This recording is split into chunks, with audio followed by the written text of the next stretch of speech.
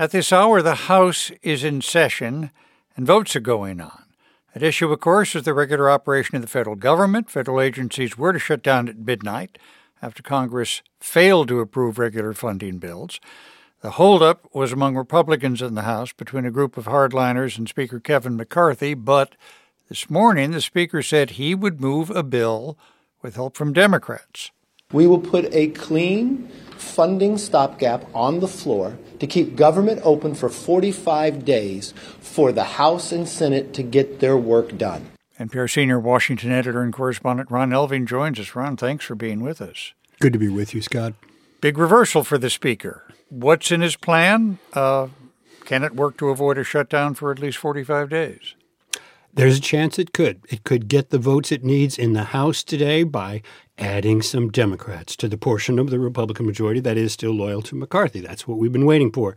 And because this is an unorthodox move, it's not been through the normal process and rules, McCarthy will need the support of 2/3 of all the members voting. So not just some bipartisan support, but robust support in both parties.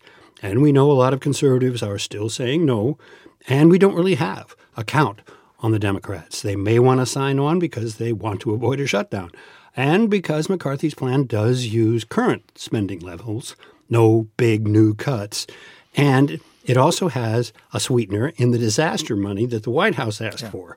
But there are going to be other Democrats saying no because there's no new money for Ukraine. So, huge reversal for the Speaker. After all this battle in his own party, now he's reaching across the aisle. We'll see how many votes he gets. Why had the Speaker been unwilling to work with how do I put this up for you? Why was it that the Speaker was willing to work with Democrats in June to raise the debt ceiling, but not before today when it came to funding the federal government? The difference in June was that the debt ceiling was more widely understood to be a crisis, a serious threat to the well-being of the U.S. economy with implications around the world.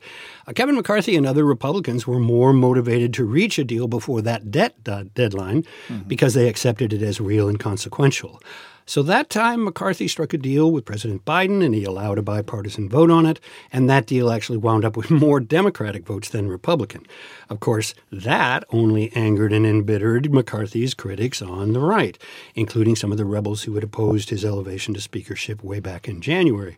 So they vowed revenge, and they took their chance this month when the House needed to be passing the bills that would fund the federal functions beyond the end of the fiscal year, which is tonight at midnight. So this time around, McCarthy's been reluctant to reach out for those Democratic votes because his critics say if he does, they will force a vote to remove him as the leader of the Republican Party. And the Senate's got an endorsed bipartisan compromise that would keep the government open a while and provide time for more negotiation, and that could be brought to the floor and possibly pass with Democratic support. But again, that would trigger the vote to remove him. House Republicans did find time this week to open hearings on impeaching President Biden. Did it seem to convince the undecided? Well, the first impeachment inquiry hearing did happen this week, did not make a lot of news because it did not contain much that was new. The House members who are driving this process seem to be playing a movie in their heads called The Biden Crime Family. But it's not a movie most of the country has ever seen. We're told it's based on a true story, but we have yet to see the movie as they describe it. And this week's event included a well-known law professor, Jonathan Turley, who's testified in hearings before, often pleasing the Republicans who called on him to testify. But this time he said he had yet to see evidence to justify impeachment, and that seemed the opposite of what they wanted to hear. Senator Dianne Feinstein died this week at the age of 90 after serving more than 30 years in the Senate. First became a national figure following the assassination of Harvey Milk and Mayor George Moscone in San Francisco. She became mayor then and enlisted a lot of sympathy and respect, didn't she? All but overcome with emotion herself, she toughed it out, went before the cameras with the news, and then took the reins of a city that was in shock and in mourning.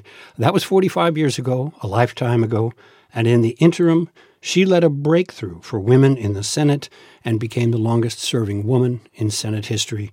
She has earned her rest. NPR's Ron Elving, thanks so much for being with us.